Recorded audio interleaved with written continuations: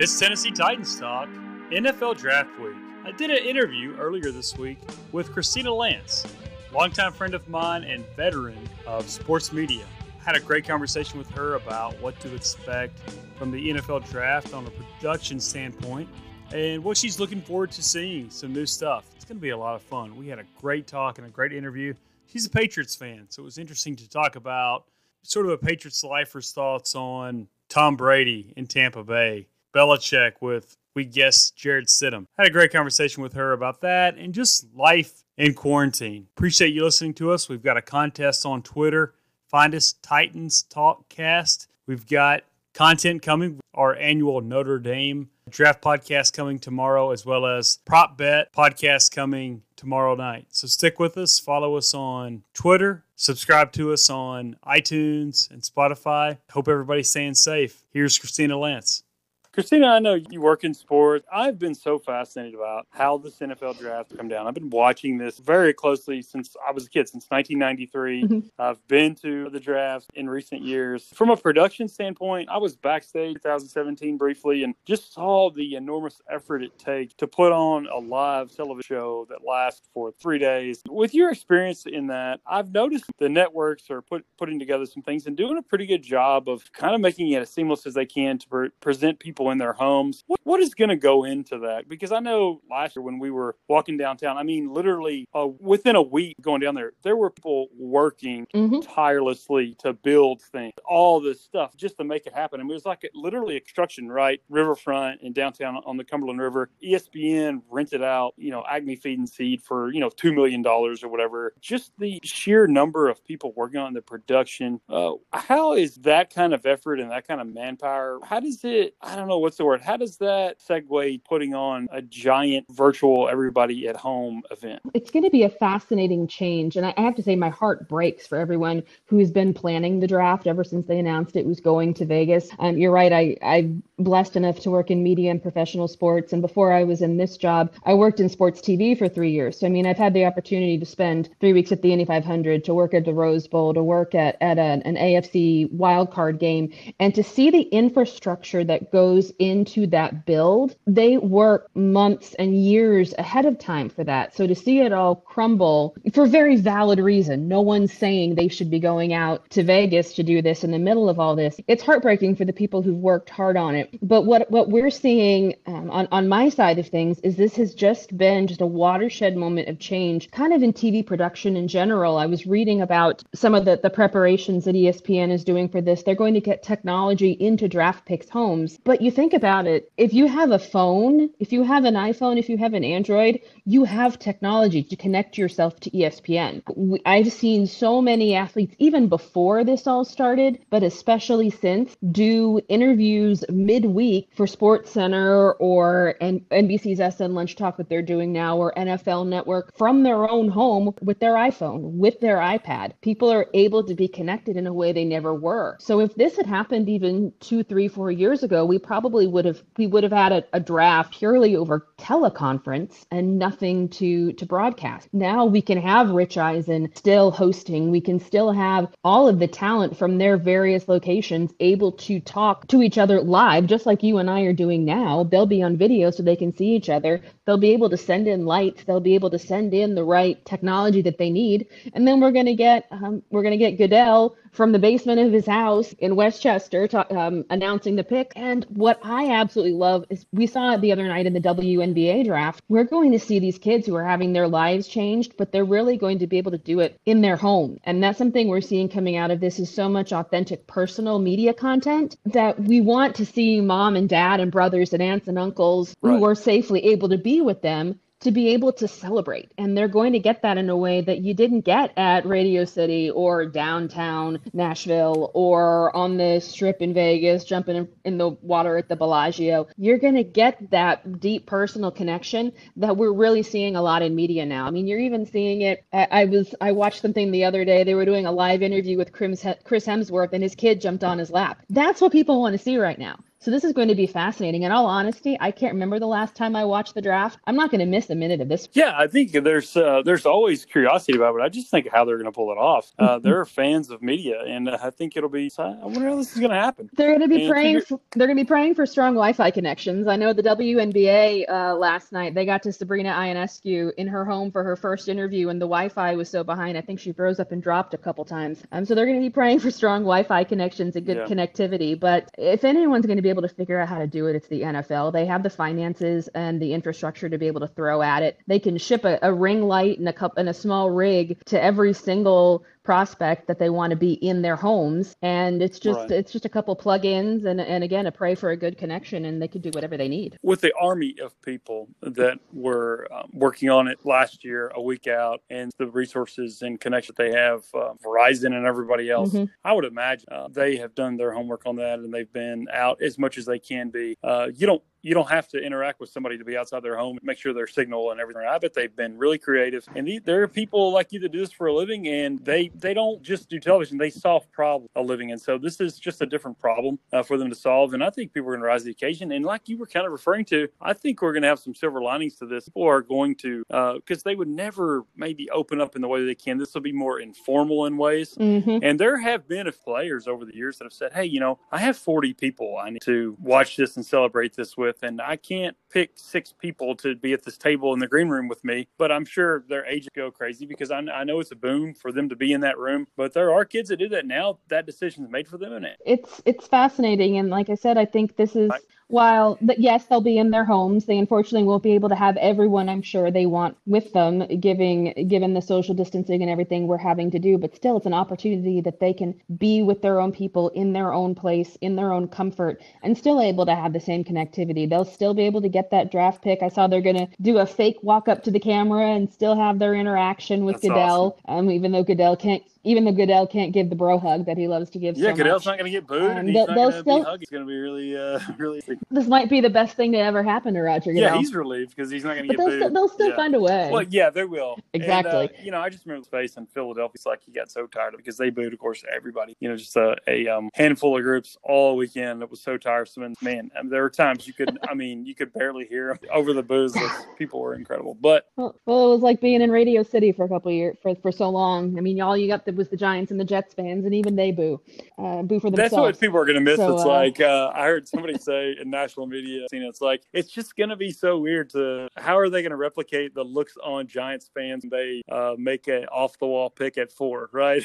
like last year, Daniel Jones much, and it seems like every year, like Giants are never happy with it because they're going to want them to pick like a skill position player. In my mock draft, I pick the offensive tackle they like best, and if they can't trade back, I don't think they'll be able to. They're just going to pick a tackle, which they desperately need, and that's going to be to the chagrin of their fans. And I bet they'll find a way to capture that passion and pain that is being a New York sports fan. Oh, no question. I lived in New Jersey for 15 years, so I got to know it well. And if there's anyone who'll find a way, it's the good old Jets and Giants fans. And I say that lovingly of all my friends. Are you doing okay? Yeah, I'm doing good. I'm finishing 3 weeks living, sleeping, working, eating, basically in my parents' bonus room, which is getting old. But it's better than being by myself for the last 5 weeks. Yeah, that's true. That was tough. How about you? It's been a really tough time, but I don't know. It's you still kind of think about how it could be worse. 100%. I've got a job that is 100% secure. I've got a place to be. I am not living paycheck to paycheck. I'm doing just fine. I can't complain. Yeah, that makes me feel really bad about my gambling debts because I'm joking. Exactly. Yeah. Because there are people who are worried about that. Oh my gosh, are you kidding? There's a lot of people, I think, like you and me, that you wouldn't necessarily think that if just think as good as things were going for maybe them specifically or our economy, that wouldn't end. But ultimate misstep, a lot of people going to bed really. Oh, exactly. Because there's not even just their health to worry about. I'm just worried about mine, my family, my friends' health. I don't think I could handle it. Exactly. We can sit back and relax, and we have the luxury of being able to shut our doors and go outside when we want to and only worry about those around us. There's a whole lot of people living in far worse situations. Yeah, like people that have pest kids. Joking. Those kids probably make it easier, but they do and they don't. My sister, I was just was over at my sister's house, like I said, and she's got three. They're 6, a week short of the third birthday, and Nice. about 16 months. There you And go. so Crew she squad.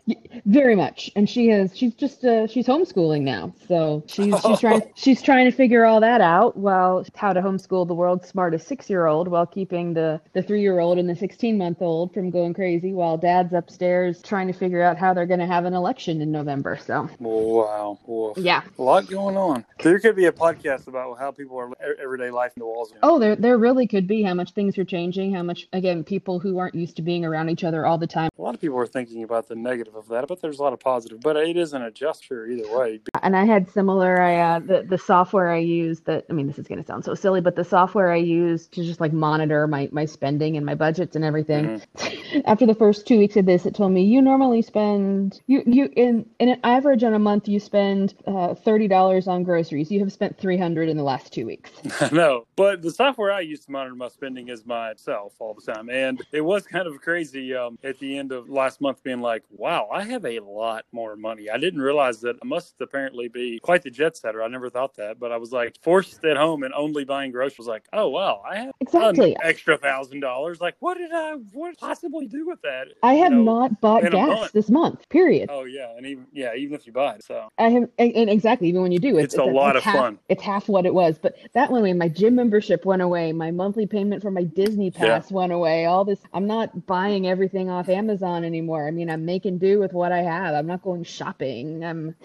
I've been hitting up Amazon pretty good. But other than that, it's not. I haven't. Really I'm trying to be good, because normally when I get on the road this long, I start just compulsively online shopping and buying too many clothes.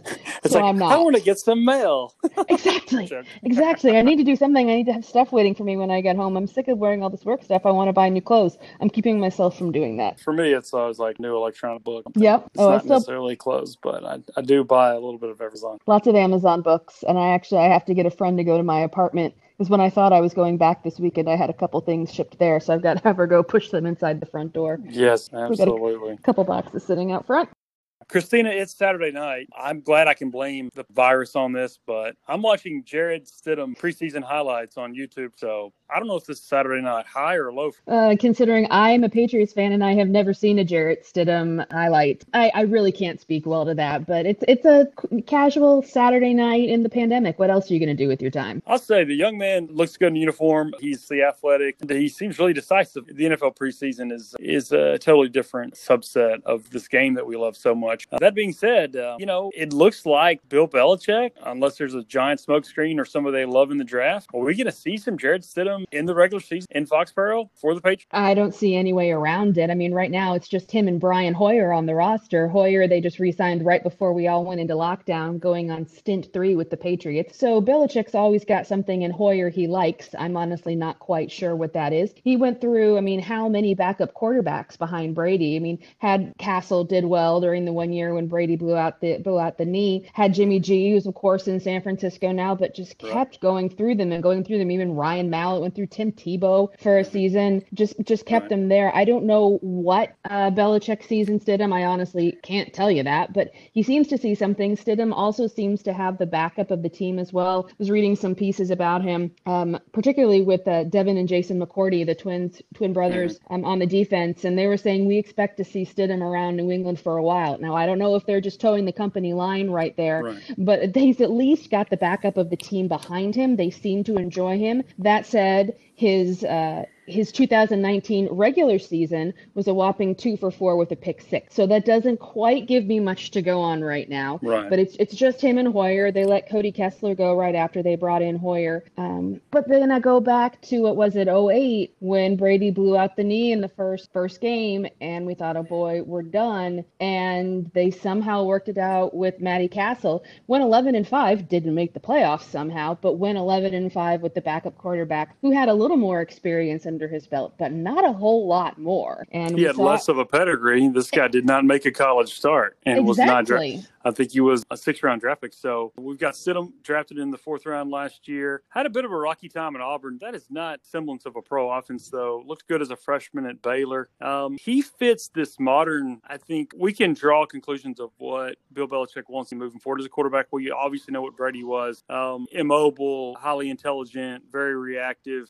But from Jacoby Brissett to Jimmy G and these other guys that we know that Bill Belichick has liked. I tried to make it work Tebow. I think his idea was to have what Taysom Hill is now, Yes. but Tebow would never go for it. They could have set the quarterback position, kind of the quarterback utility man, ahead 5 more years, but Tebow just wasn't willing to do it, it seems like. But he wants to make a departure from Brady in the fact that he wants an athletic guy. I think Stidham is underratedly athletic, and he looks certainly decisive. And is there a part of it that Belichick, if this isn't a smokescreen and he isn't going to pick somebody in the first 2 days of the draft this weekend, or there isn't an Andy Dalton coming to the works, does he want to do it with a guy like this? Does he want to home grow a guy? Is this part of the Bill Belichick, Tom Brady sort of ego contest we're going to see this next year where, hey, watch me do it in Tampa. Hey, watch me do it with a guy no one's ever heard of? Well, he's already done it once with a guy no one ever heard of in Tom Brady. And Right. I mean, he's proven that he can. And he proved that when Matt Castle came in and played well, when Jimmy G came in and played well, when Right. Jacoby came in and played well, that he Right. can take that guy as long as he's got the right attitude, the right body, the right physicality to fit into whatever he's got growing for that offense,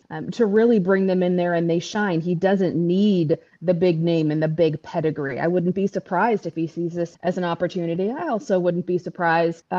This is me just throwing spitballs out there. If Stidham's got to have a good relationship with Josh McDaniels, is Belichick being mostly the defensive guy. We're going on year 3 without a defensive coordinator, haven't had a defensive coordinator in house since Matt Patricia left. Stidham's got to have that relationship with McDaniels, which clearly Tom Brady had to have, which Matty Castle had to have, what all those guys did. So, and we've seen how many times McDaniel has had the opportunity to go back to a head coaching job and pick it back up. Is this the first step of a transition? I don't know. But this is something they've done before. They've been able to take all but Mr. Irrelevant and turn him into one of the best quarterbacks of all time. 99% of that was Tom Brady just being the absolute freak of nature that Tom Brady is. Here's my thing. Because the Patriots have had such success, winning championships, I think a bit of the media and maybe the national thing is all, can they win a championship without him? Tom Brady won. I don't think it's even about that. I think it's about, like you said, when they won 11 games with Matt Castle, even though they didn't go to the playoffs in a very weird year where they where they missed out on the playoffs. I think it's just to remain a relevant team. I think because they're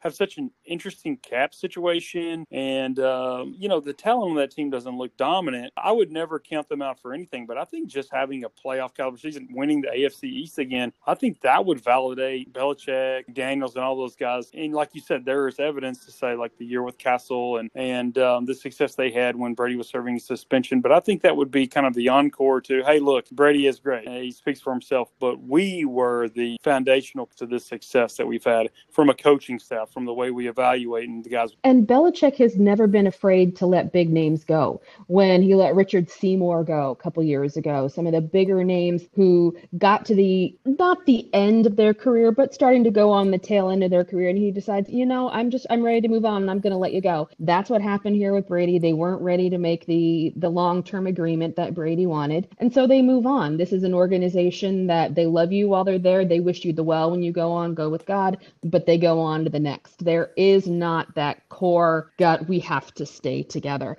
I mean, and you look at that with how frequently they rotate through wide receivers and through other rotational players. They have that core that stays there, but they're always changing the parts in and out. Belichick's a tinkerer. He likes to play around with things, and this is another opportunity for him to step up and say, okay, the deck's stacked against me, but I'm going to step up and do it. I mean, you don't get to be one of the best head coaches in the National Football League without a ginormous ego. He's clearly got it, and this will be an opportunity for him to say, look what else I can do. Yeah, I think it's the ultimate opportunity for him to do that. I'm sure it invigorates because he seems like that kind of guy that would step up to that challenge. It's going to be the Patriots are compelling every year because we know they're, for the last 2 decades, they've been in the championship mix. They're compelling this year for maybe that reason. season, but really others. How is it going to turn out? Who are they going to enter with? And the way it ended last season to now, super interesting. You mentioned how easily they move on from players, and they're not a big second contract team. The Tennessee Titans are predominantly built from a front office standpoint, a coaching standpoint, and a player standpoint of former Patriots. And so there's an interesting connection, and it's not just the Titans. So several teams throughout the league, notably the Lions and Dolphins now, have a lot of former players, and then a lot of teams have kind of sought to use the Patriot blue. So we feel like down here that we have with Mike Vrabel. And John Robbins is a longtime scout for the Patriots. And then, of course, you just talk about the several different players that we've had that have made a big impact for us and kind of turning over our culture. The connection between us and the Patriots seems to be, but it's because of their success, that imprint is more or less throughout the league, right?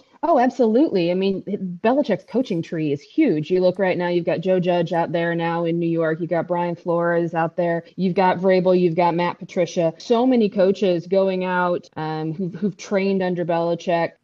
So many players as well. You've got Gerard Mayo coming up in the Patriot system, who have learned at the feet of Belichick and are figuring out what works for them and what doesn't. Because clearly what Belichick has that works for him just works for him so well. Because I mean, love Matt Patricia, great guy, loved him having him. This could be his last year in Buffalo. We saw Josh McDaniels flame out in Denver, and now he's back in New England. I think all of us Pats fans assume he's the heir apparent. Yeah.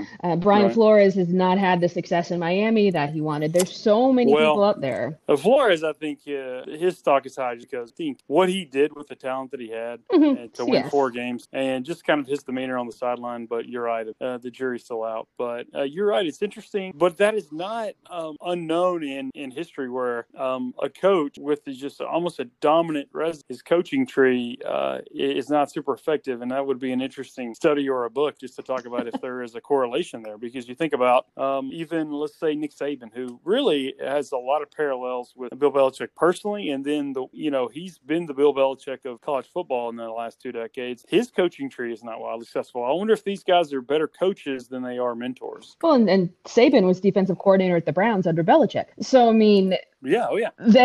It really is fascinating to see that same thing. These two guys that just have that football mentality and have it inside of them. And those who can't do teach, those in this situation, those who can't do coach because they can't teach either. Or they're just so much perfectionist. And I'm blanking on the word I want to come up with, but they struggle to train those coming up under them, perhaps. Or maybe it's not the priority, or maybe the sample size is so small. It is fascinating to me, but maybe that's not what they're there for. They're not there to mentor the next great coach. They're there to certainly do that. They're there to so win maybe Super it's a Bowls. matter of priority. Absolutely, they're there to win Super Bowls. They're not there to find that next generation. Some have that as a priority. I can't tell you if Belichick does or doesn't, but all I know, he's been one of the best coaches in the history of the National Football League, and I've been dang lucky to have him as the coach of my team. Yeah, sometimes I think about how that would be and how surreal it would be. Let's say the Titans starting the season went on a run and won 6 of the next, 19 Super Bowls. It'd be hard to even imagine. And growing up, you're about my age, so you grew up with, the opposite sort of New England professional sports culture. So that makes it even more interesting because it's not like, you guys had the opposite of the just wild success that all 4 major teams have at some point in the last 2 decades participated. Yeah, we moved there when I was 4. So we moved there in 1985, moved to Mansfield, Mass, which is 5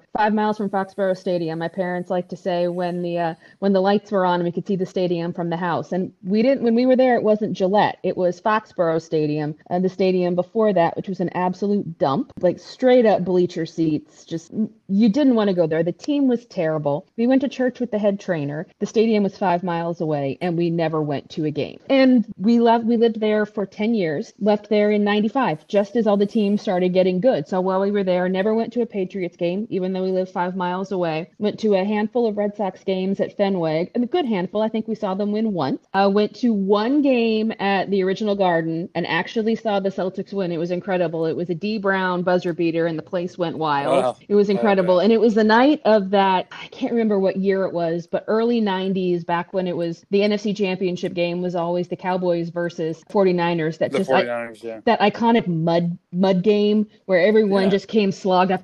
For some reason that vividly stands out in my mind. That was the night we went to the game at the Garden. That was the de facto. I remember in those years that was the de facto Super Bowl championship games for several years. Absolutely. And I have to say, so people hate me because my team, I'm from Boston. That's where I grew up. Lived there for 10 years. So my teams are all the Boston teams, but of course the dynasties of the last decade with the Patriots, the Red Sox, the C's and the B's. But my mom grew up in Oklahoma and was a huge Cowboys fan. So in the early 90s, when the Patriots were terrible, my team was the dynasty that was the Cowboys. So I was going to school with my Troy Aikman jersey on. Then give me a couple years and I'm jumping up and down in the lobby of my dorm watching Brady lead my team to victory. So people hate my teams. There's not too many people that could kind of walk that back, the family tree. So you've definitely been fortunate. I have valid reason because everyone assumes I'm a bandwagon for both of my teams because I haven't lived in Boston for 25 years now.